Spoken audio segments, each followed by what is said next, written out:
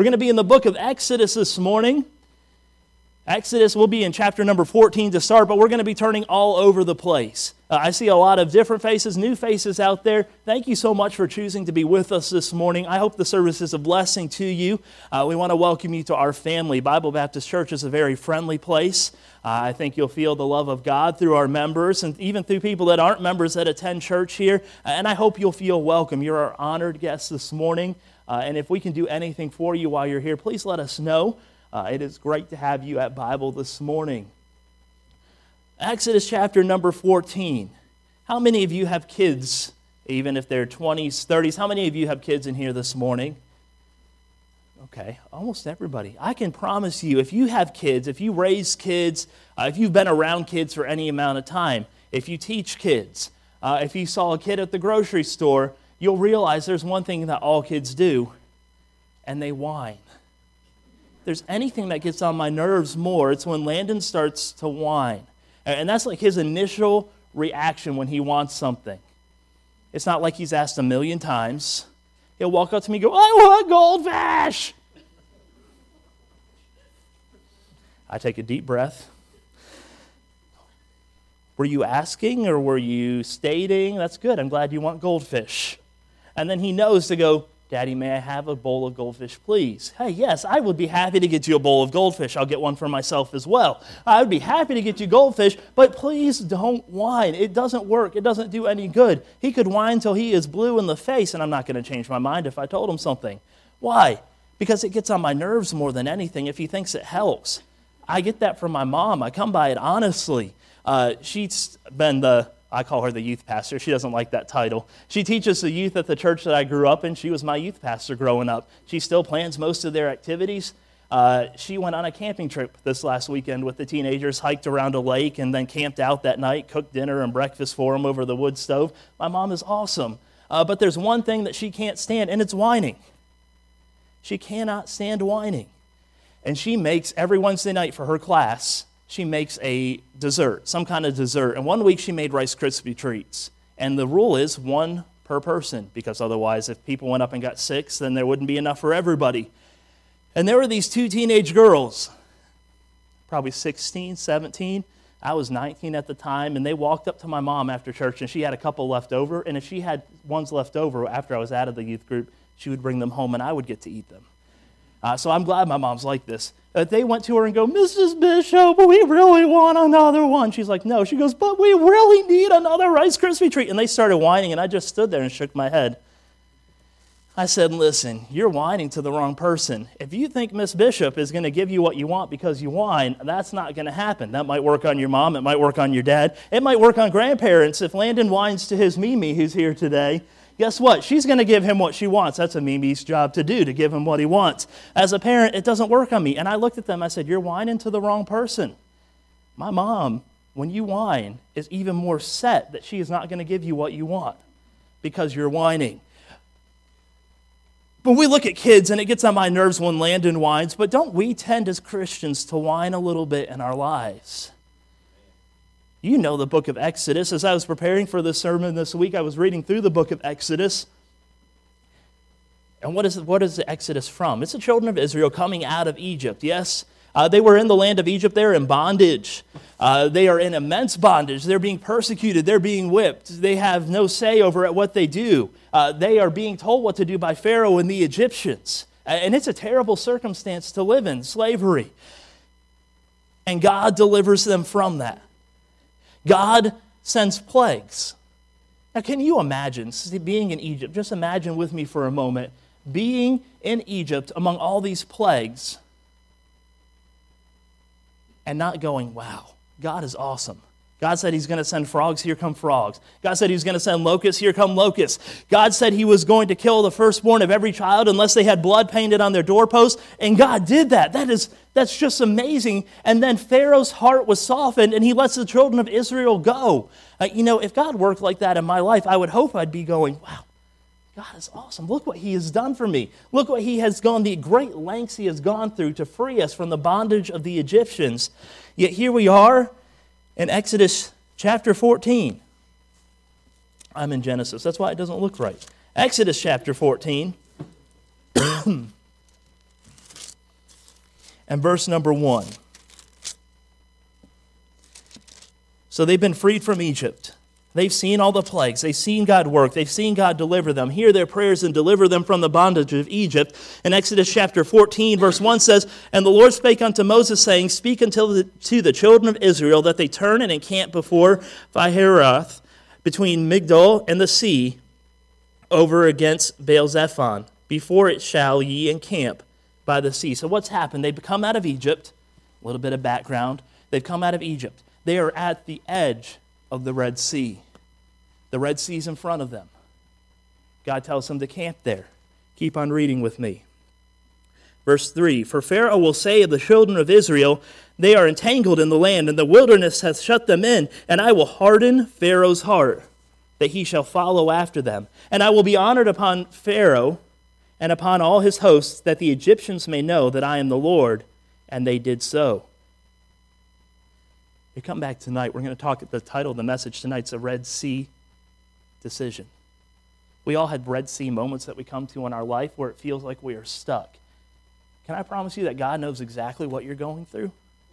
Nothing's caught him off guard. He knew that Pharaoh's heart was going to be hardened, that Pharaoh was going to come after the children of Israel, but here are the children of Israel, and they don't know that. They're just at the Red Sea. They know that they're stuck. There's no way forward.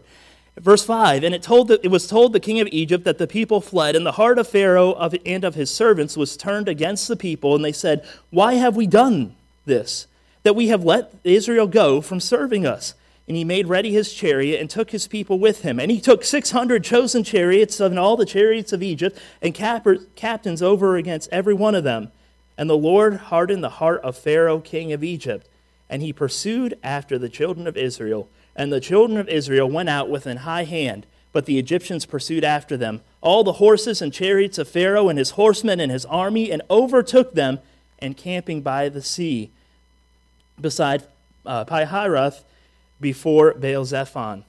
And when Pharaoh drew nigh, the children of Israel lifted up their eyes, and behold, the Egyptians marched after them. And they were sore afraid. And the children of Israel cried out unto the Lord, and they said, Moses, because there were no graves in Egypt, hast thou taken us away to die in the wilderness? Wherefore hast thou dealt thus with us, to carry us forth out of Egypt? Is it not the word that we did tell thee in Egypt, saying, Let us alone, that we may serve the Egyptians? For it had been better for us to serve the Egyptians than that we should die in the wilderness. And Moses said unto the people, Fear ye not, stand still, and see the salvation of the Lord, which he will show to you today. For the Egyptians whom ye have seen today, ye shall see them again no more forever. I'm going to bring you a title this morning. Stop whining. Stop whining. The children of Israel here are whining. We're going to look at this subject this morning. Let's bow our heads and close our eyes, and we'll start with a word of prayer. Dear Heavenly Father, I thank you for this day. I thank you for the people here in this room, those this is their first time with us today, those who have been coming for years, members, non-members. I thank you for every single one of them. And Lord, I know that they are here for a reason today. They're not here by accident. And I pray that this morning you would open my heart, speak to my heart, that you would use me, speak through me, hide me behind the cross. May the Holy Spirit have free reign. May our hearts be ready and acceptive to what you have for us today as we look at this subject. We thank you and pray all these things in Jesus' name. Amen. My mom would look at me when I would start whining. She'd go, Daniel, stop whining and ask a question. You know, that little whiny voice. But why? Why can't we go? Why can't I do this? Why? We've got to stop whining. And here are the children of Israel. They've been rescued from Egypt. God has given them a pillar of fire by night, a pillar of cloud by day. And yet here they are at the Red Sea, and they see Pharaoh's army, and their first thought isn't, God's done so much for us, I'm sure he's going to protect us now. What do they say instead? Were there no graves in Egypt? Moses, you brought us out here so that we would die. It would have been better if we were still in bondage and alive than to come out here and to just die. Their first thought wasn't, God's going to protect us. God's going to somehow deliver us. I don't know how it's going to happen. And it's easy to point fingers at the children of Israel and go, how dare they? Because we know the end of the story. But what happens to us? And we won't go too much into this because we're going to talk about it tonight. But when we're at that Red Sea and we see Pharaoh's army behind us and we can't go forward, we can't go backwards, and the whole world's falling apart around us, instead of going, God's provided for me over and over and over again and worked in my life and protected me, he's going to do it again. I know he is. Instead of taking peace in that, we go, God, why are you letting this happen to me? What have I done? It would have been better if nothing had ever happened and if I wasn't even here. Why are you allowing this to happen in my life? And we complain. We start to whine to God. Oh, woe is me. We get the Eeyore effect. Woe is me. Everything's going wrong. Everything's terrible. It would be better if we had just died in Egypt. Complaining. Whining. Yet you look in chapter 15, and what happens? You read through chapter 14, chapter 15, God delivers them. Moses lifts up his hand over the Red Sea. The Red Sea parts. The ground is dry. I don't know if you've ever walked through a creek bed before. When you put your foot down in there, it is not dry. It's like mud. It like sucks your feet in. When you try to pick your feet up, it's hard. The ground was completely dry, and the children of Israel crossed the Red Sea on dry ground. Can you imagine just walking through the Red Sea? I let my imagination run wild sometimes. And some people will tell you that it was the Reed Sea and they were just in ankle-deep water. You can believe that if you want to. It's amazing that God drowned the whole Pharaoh's army in ankle-deep water then. But if you want to believe that, either way, God is still awesome and amazing if he could drown the whole army, Pharaoh's army, in the Reed Sea in ankle-deep water. So, God, you're not going to take away the power of my God. He's still great, okay? But I believe it was the Red Sea from history. We can argue about that later. We can disagree, and I'll still be friends with you. All right? It doesn't matter. That's the least of our worries. But I picture it being the Red Sea, water being up on either side and just staring. I would stop, and I would look. I'm an explorer. You know the first thing I would do when I got down in there with walls of water on either side of me? I'd be over there touching it. Can I put my hand in here? There's a fish. I wonder if I can reach in there and grab the fish. That would be the first thing I would do. That's who I am. If I go into a church I've never been to before, it's a bishop problem. We like to explore. I'll go around. I'll look around the church. Somebody say, can I help you? I go, no, I'm okay. Thank you. I like to look. When I go to a hospital, Holston Valley Medical Center, I've explored every hallway. Hallways that say staff only, I'll walk down and go, what's down here? I want to know why I can't go down there. I'm curious. My dad always said, if you walk with purpose and act like you know what you're doing, nobody will question you. And it usually works. I just walk like I know what I'm doing. I go, hello, how are you? Hello, how are you? Hello, doctor, good to see you today. And I just keep walking, and people don't question. But that would be me. Can you imagine walking through the Red Sea and here's all these fish? The ground is dry. I'd be digging at the ground going, how is this ground dry? It's an amazing miracle what God did. So surely anything that happens in the children of Israel's life now, they're just going to go, you know what? My God is good and he's going to provide for me. That's what you would think. Turn with me to Exodus chapter 15, verse 22. So they've come across the Red Sea. Pharaoh's army is drowned. God's protected them again. And they come to the place of Marah. So Moses, chapter 15, verse 22, brought Israel from the Red Sea, and they went out into the wilderness of Shur. And they went 3 days in the wilderness and found no water. And when they came to, and they went to Marah, they could not drink for the waters of Marah, for they were bitter. Therefore the name of it was called Marah. And the people murmured against Moses, saying, what shall we drink? This water's bitter. What are we supposed to drink? It's been 3 days, Moses. I know we were just at the Red Sea with all the water surrounding us and God provided, but we're thirsty. Have your kid ever said, I'm dying of thirst. I'm going to die if I don't have a drink of water right now. Usually it's at bedtime. All of a sudden, they become a camel.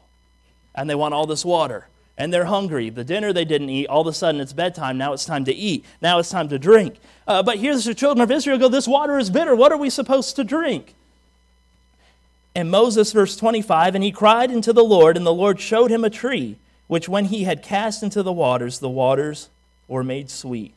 There he made for them a statute and an ordinance, And there he proved them and said, if thou wilt diligently hearken to the voice of the Lord thy God, and will do that which is right in his sight, and will give ear to his commandments, and keep all his statutes, I will put none of these diseases upon thee, which I have brought unto the Egyptians, for I am the Lord. Notice that. You'll see that over and over again in the Bible. I am the Lord, which healeth thee. And they came to Elim, where there were 12 wells of water, and 70 palm trees, and they encamped there by the waters. God, he throws that tree in the water. God makes the water so they can drink. And then they come and they have all the wells of water. And now all of a sudden they've got food. So they should be good, right? All right, now they've seen God deliver them from Egypt. God has delivered them from the hand of the Egyptians at the Red Sea. God's made the bitter waters sweet so they could drink them. So they should be good now, right? Exodus chapter 16. They don't make it very far. Verse 1. And they took their journey from Elim, and all the congregation of the children of Israel came into the wilderness of Sin, which is between Elim and Sinai, on the 15th day of the 2nd month after their departing out of the land of Egypt. And the whole congregation of the children of Israel murmured. You see that word again, murmured? I can see all the people going, we're hungry. They murmured again. Murmuring. God doesn't like murmuring. They murmured. I lost my place. Verse 2. And the children of Israel murmured against Moses and Aaron in the wilderness. And the children of Israel said unto them, would to God we had died at the hand of the Lord in the land of Egypt, when we sat by the flesh pots, and when we did eat bread to the full. Can you get emotional about food? I've seen some people that they take their food seriously. They get emotional about it. They cook something and they get tears in their eyes because of how beautiful it is. When I make something, it doesn't usually look beautiful. It looks like, I think that's edible. That should be okay. We'll try it. It looks a little funky, but we're going to anyways. But they go, oh, the bread that we had. Oh, would to God we had died. We had bread to the full, for we have brought us forth into this wilderness to kill this whole assembly with hunger. They were dying of hunger. Now, all of a sudden, they're dying of thirst. God gives them water. Now they're dying of hunger. You would think they would have gotten the point by now to ask God first. Because who have they been murmuring against? But who is it directed towards? If you look at the last one, where does it say? They murmured to Moses. So the first place they went wasn't to the person who could take care of the issue. It was to Moses. Their first thing should have been to go to God. And we look at them and shake our heads and go, those silly children of Israel. No faith. They should have gone to God and prayed. But what happens when we have issues in our life? When we have a trial that comes? Who's the first person we go to? Is it to God? A lot of times it's to somebody else going, can you believe this is happening to me? I just don't know what I'm going to do. I just don't know how this is going to work out. I don't know what's going to happen. And go, did you pray about it? That's my first question. Did you pray about it? Well, no, not yet. When did you find out? 2 weeks ago. It's been 2 weeks and you haven't prayed about this? You've been stewing over it, but you haven't prayed to see how God's going to work through this? And here's the children of Israel. They're murmuring. They're saying, we're dying of hunger. What's going to happen? I am glad that God is not like me. You should be glad I'm not God. You should be very glad I'm not God. Because at this point, I would look at the children of Israel and go, you haven't learned by now, I'm not going to give you anything until you decide to ask for it, till you stop your whining, until you ask me. And I would have just sat there and waited. What normally happens? Landon, when he first started whining, he would start whining more and more and more until I'd say, hey, stop whining. Dry the tears. It's goldfish. You just ate dinner an hour ago. I know you're not starving to death. Stop crying and ask me for it. But what does God do? God gives them water, or God gives them food. Verse 4, then said the Lord unto Moses, behold, I will rain bread from heaven for you, and the people shall go out and gather a certain rate every day, that I may prove them whether they will take in my law or no. And it shall come to pass that on the 6th day they shall prepare that which they bring in, and it shall be twice as much as they gather daily. This isn't in the Bible. I like to use my imagination. I think that the bread that God sent down from heaven was Krispy Kreme donuts. You can disagree with me if you want. That's okay. But I think it was Krispy Kreme donuts. And it was the raspberry-filled Krispy Kreme donuts, okay? But God's sending bread from heaven. How amazing is that? How many of you on your way home are going to stop on the side of the road and just look up and hold out your hands and hope a loaf of bread falls in your arms? If you do that, I will laugh and video you on the way home, upload it to YouTube, and become a millionaire off of it. Because you would look ridiculous. Bread doesn't fall from heaven. But God provided for them and sent bread from heaven and then gave them rules, said, hey, I want you to gather every day what you need. Why? He wants to test their faith. Do they believe that God's going to provide for them the next day? And the next day? God didn't give them enough for a whole week. He sent it every day. He goes, then on the sixth day, I want you to get enough bread for that day and the next day, because what's that next day? The Sabbath. And I want them to rest. But if you read through this chapter, and we don't have time this morning, did they rest? No, they went again and did it again and worked on the Sabbath. And God chides them and gets after them for that. So God's provided them food now. They were dying of hunger. God provided them food. Let's see how far they make it. Do you think they'll make it a whole chapter? No. Go to chapter 17 with me, verse number 1. They don't make it very far. And what strikes me as crazy about this is something they've already complained about. And all the congregation of the children of Israel journeyed from the wilderness of Sin in their journeys according to the commandment of the Lord, and pitched in Rephidim, and there was no water for the people to drink. Here we go again. What are they going to do? Hey, God, remember how we had no water before and it was bitter and you made the water? Can you do something like that again, please? That would be great. Verse 2, wherefore the people did chide with God. Is that what that next word is? No, Moses. If you're in a leadership position at a job, do you have people that chide with you? What does chide mean? Scold, rebuke? They don't like something. Hey, they have to work a holiday, and you're their manager. Did you make the rule they have to work the holiday? No, somebody above you made that rule. But what are they going to do? They're going to come complain to you, when really they're complaining against somebody higher than you. They come and they chide with Moses. They scold, they rebuke him. Wherefore the people did chide with Moses and said, give us water that we may drink. But who could give them water? Not Moses, it was God. And Moses said unto them, why chide ye with me? Wherefore do ye tempt the Lord? And the people thirsted there for water, and the people murmured. They're murmuring people. They murmured against Moses and said, wherefore is this that thou hast brought us up out of Egypt to kill us and our children and our cattle with thirst? Here we are again. We're thirsty. We're dying of thirst. How could you bring us here, Moses, and let us die of thirst? Are they getting on your nerves yet? They were getting on my nerves as I was reading this. Look at verse number 7, though. I think this is interesting. And he called the name of the place Massah and Meribah because of the chiding of the children of Israel, and because they tempted the Lord, saying, is the Lord among us or not?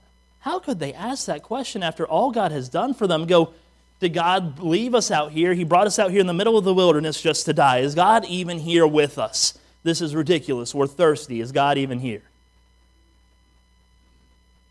You know, God promises us He'll never leave us. He'll never forsake us. He doesn't promise that we're never going to have a hard time. He doesn't promise us that we'll never struggle, that we'll never have difficulties come in our life. But He does promise that through the difficulties that He will be with us. He doesn't promise us that we're not going to come to a situation that we can't handle. Because there's so much in my life that I can't handle, but with God's strength. On my own, in my own flesh, I can't do it. God will not tempt us above that we are able, but will with the temptation make a way to escape. God will make a way to escape. With His strength, we can handle anything that comes our way. But we have to know that He's with us. How long do they make it? Well, they make it a couple chapters this time because it's going through the commandments of the Lord. Moses goes to get the 10 commandments. Turn to Exodus 32. And this is the last one we're going to look at. There are more. I just wanted you to see that the children of Israel had a problem. It's a murmuring problem. Murmur, murmur, murmur, murmur, murmur, murmur. Say that word 30 times fast. That's what they did. Murmuring all day long. Exodus chapter 32. Moses has gone up into the mountain to get the 10 commandments. And the people are at the bottom of the mountain waiting for him. Verse number 1, and when the people saw Moses delayed to come down out of the mount, The people gathered themselves together unto Aaron and said unto him, now Moses is gone, so who do they go to? God, right? No, they go to Aaron. They go to second in command there. Aaron and said unto him, up, make us gods, which shall go before us. For as for this Moses, the man that brought us up out of the land of Egypt, what not is become of him? We don't know what's happened to him. Moses isn't here. He must be dead. How many of you assume the worst when something happens? You know, before we had all these cell phone things, and you can track your kids now, and I'm going to tell a story on Kelly. I'll probably get in trouble for this later on. We were dating, and I had an old flip phone. You know, the one where you had to push A 3 times if you wanted to use a C when you were texting, and it just was a lot of work. And I had that flip phone. It was my first cell phone I'd ever gotten when I was 19 years old. Before that, when I was in college, I used the calling card and the landline phone that we had in the dorm. So I had a cell phone, but I turned it off a lot of times. And I decided to go to the mall. It was around Christmas time, I believe. To go to the mall. I was buying Kelly a present anyways. I went to church in Charlotte, North Carolina. I went to college in Shelby, North Carolina, though it's about an hour and a half away. And Kelly tried calling me, and I didn't pick up. So Kelly's first thought was, oh, he must be at the mall buying me a present. No, that was not her first thought. She went, well, that's strange that Daniel ignored my call. Oh, it's probably okay. A couple hours later, no call from Daniel. My phone had died. I wasn't worried about charging it. It'll be okay. Anybody that needs to get in contact with me will be able to do it in a couple hours when I get back to the house and I can plug in my phone. A couple hours go by, and it was probably, 8 hours before you heard from me? And I turn on my phone, and I've got voicemails from Kelly, from Kelly's mom, from Kelly's dad, from the dean of men at my college. I've got calls from my friends that live in Charlotte. I've got calls, and my phone rings as soon as I turn my phone on, and it's Kelly. And she goes, are you okay? I went, I'm fine. Well, what's going on? She goes, I thought you were dead. She said, I've been sitting here calling every hospital within a 2-hour radius of Charlotte, seeing if there was a car accident. I was just trying to find somebody. And what had happened? I had just turned off my phone. I had. But isn't that what our mind jumps to worst case scenario? The other day I was downstairs. Kelly had already gone to bed. And all of a sudden I heard this horrendous beating on the ceiling. I was downstairs. And I ran upstairs because my mind said this. Kelly has gone into labor. Something terrible is happening, and she's beating on the floor because she's in so much pain. She can't talk, and I've got to get up there right now. And I sprint up the stairs, and she wakes up and goes, what are you doing? I went, you weren't beating on the floor? She goes, no. So I run into Landon's room thinking something's happened to him. He's sound asleep. It must have been our neighbor beating on the wall. And I went, you know what? My mind went to worst case scenario. And here's the children of Israel. They go, Moses has been gone for a while. We don't know what happened to him. He's probably dead. So we need to make a God, because Moses was their God? I don't know. But we need to make a God that can lead us. So Aaron, will you make us a God? And if Aaron, what he should have done was say, no, you need to serve the one true God of Israel and worship him and him alone. But what did Aaron do? They built a calf. And Aaron said to them, we don't need a calf. Serve the true God of Israel. No, break off the golden earrings which are in the ears of your wives and your sons and of your daughters, and bring them unto me. And all the people brake off their golden earrings which were in their ears, and brought them unto Aaron. And he received them in their hand, and fashioned it with a graving tool, and after he made it a molten calf. And they said, these are the gods, O Israel, which brought thee up out of the land of Egypt. Now, they were just delivered from Egypt. If you know anything about Egypt and their history, and they served many gods, right? These are the gods that brought you up out of the land of Egypt. And that's the farthest thing from the truth. And when Aaron saw it, he built an altar before it. And Aaron made proclamation and said, tomorrow is a feast to the Lord. And they rose up early on the morrow and offered burnt offerings and brought peace offerings. And the people sat down to eat and drink and rose up to play. And the Lord God, verse 7, said unto Moses, go, get thee down, for thy people which thou broughtest out of the land of Egypt have corrupted themselves. They have turned aside quickly out of the way which I commanded them. They have made them a molten calf. and have worshipped it, and have sacrificed thereunto, and said, These be thy gods, O Israel, which have brought thee up out of the land of Egypt. And the Lord said unto Moses, I have seen this people, and behold, it is a stiff-necked people. Now therefore let me alone, and my wrath may wax hot against them, and that I may consume them, and I will make of thee a great nation. God said, listen, I've delivered them over and over and over again. They're a stiff-necked people. They never learn. That should not be how us as Christians today, but so many times it is us. And Moses besought the Lord, verse 11, and said, Lord, why doth thy wrath wax hot against thy people, which thou hast brought forth out of the land of Egypt with great power and with a mighty hand? Wherefore should the Egyptians speak and say, For mischief did he bring them out, to slay them in the mountains, and to consume them from the face of the earth? Turn from thy fierce wrath, and repent of this evil against thy people. So God repents of it. Moses goes down in verse 15 and from the mount, and he has the two tables of the testimony in his hand. Verse 15 says, with the handwriting of the work of God. Verse 16. Verse 17 says, And when Joshua heard the noise of the people as they shouted, he said unto Moses, There is a noise of war in the camp. Then as they got closer, they realized it's not a noise of war, but it's music. And they're dancing and they're worshiping around this calf. It's not the noise of war or being of overcome, but the noise of them that sing do I hear, verse 18 says. And it came to pass, verse 19, as soon as he came nigh unto the camp, that he saw the calf and the dancing, and Moses' anger waxed hot. So God already knew. Now Moses is angry. He sees what they're doing, and he's angry. He's been gone just for a little while, and this happened, and he cast the tables out of his hand and brake them beneath the mount. And he took the calf which they had made and burnt it in the fire and ground it to powder and strewed it upon the water and made the children of Israel drink of it. And Moses said unto Aaron, What did this people unto thee that thou brought so great a sin upon them? He thinks surely they held them at knife point. They held Aaron at knife point, and they made him make this calf. That has to be what happened. Because there's no way that he would do this otherwise. Keep on reading with me. And Aaron said, Moses, let not the anger of my Lord wax hot. Thou knowest the people. You know the Israelites. You know how they are. They are set on mischief. For they said unto me, Make us gods, which shall go before us. For as for this Moses, the man that brought us up out of the land of Egypt, we wot not what is become of him. And I said unto them, Whosoever hath any gold, let him break it off. So they gave it to me. I cast it into the fire, and whoop, out came this calf. Have your kids told you a story and you just knew it wasn't true? I can picture being Moses right now, and I'd just be shaking my head and go, So let me get this straight.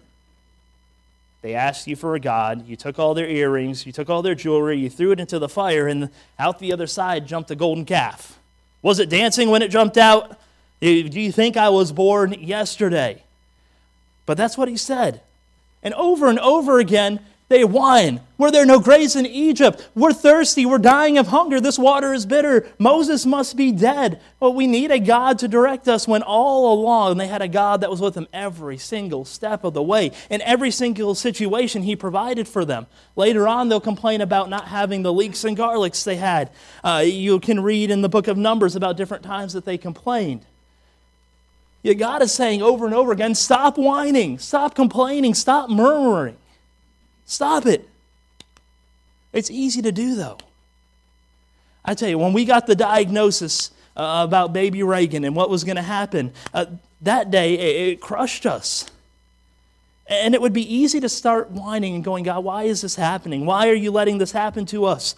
But do you know, people have gone, you keep your composure so well. How do you do it? I have times that I break down. There are days that are harder than others, but can I promise you that I serve a God that in this situation that we are facing right now, that he's with us. He knows what's going to happen. He knows what day baby Reagan's going to be born on. He knows how long we're going to be able to hold her in our arms. He knows exactly what is going to happen to us, and it doesn't do me any good to complain. Complaining is not going to get me anywhere. Do I understand why? Do you understand why bad things happen to people? I look at people in the church and see difficult things you've gone through, and I go, why? Why is this happening to them? Why are they going through this? Do I understand? No. I don't always understand the why, but I know a God that can, if he wants to, show me the why. One day I might be able to see and go, this is why God allowed us to go through this trial. But I may never know the why until I get to heaven. But God desires for us to stop whining. I want you to turn back with me quickly. I'm going to show you 3 things, and then we'll be done this morning, to Exodus 19.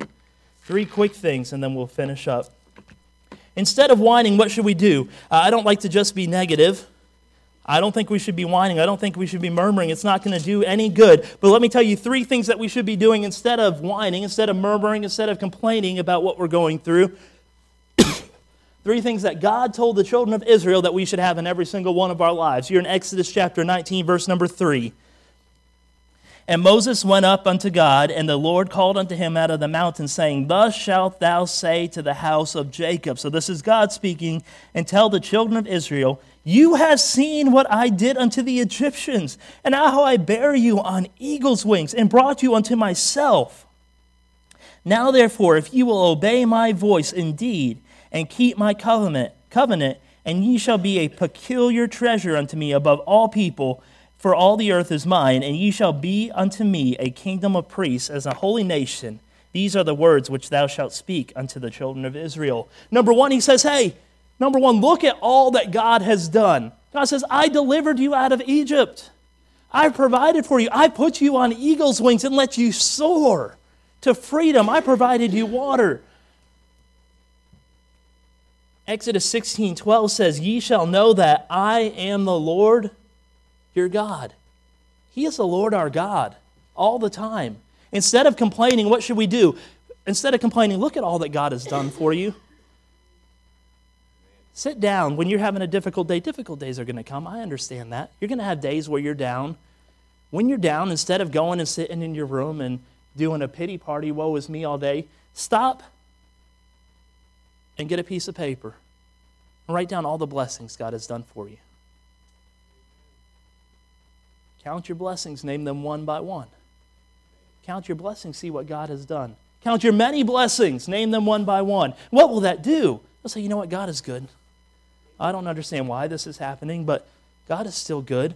Look at all that God has done in your life. So number 1, we need to look at all that God has done. But number 2, what does he say? Let's go back to that verse 4. Ye have seen what I did unto the Egyptians, and how I bare you on eagle's wings, and brought you unto myself.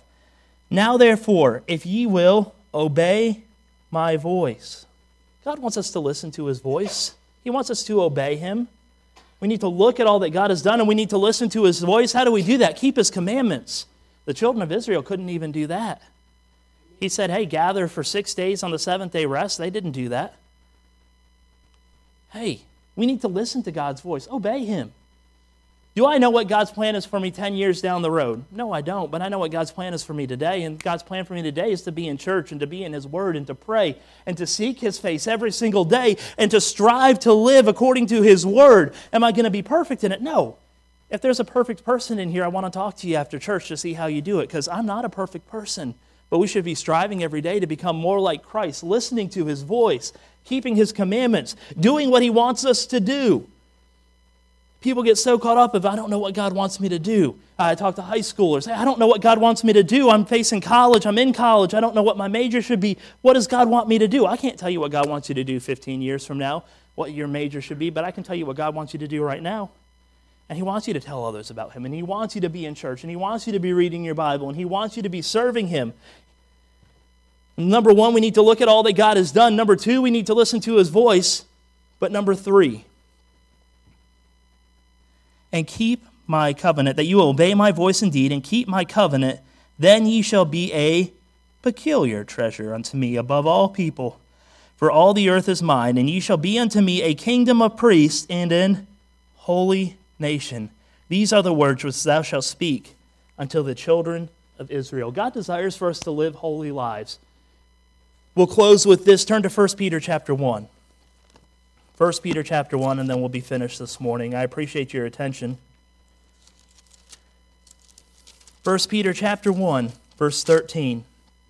The Bible says, "Wherefore gird up the loins of your mind, be sober, and hope to the end for the grace that is to be brought unto you at the revelation of Jesus Christ. As obedient children, not fashioning yourselves according to the former lust in your ignorance, but as he which hath called you is holy, so be ye holy in all manner of conversation, because it is written, Be ye holy, for I am holy." We're called to be holy. We serve a holy God, and he desires for a holy people.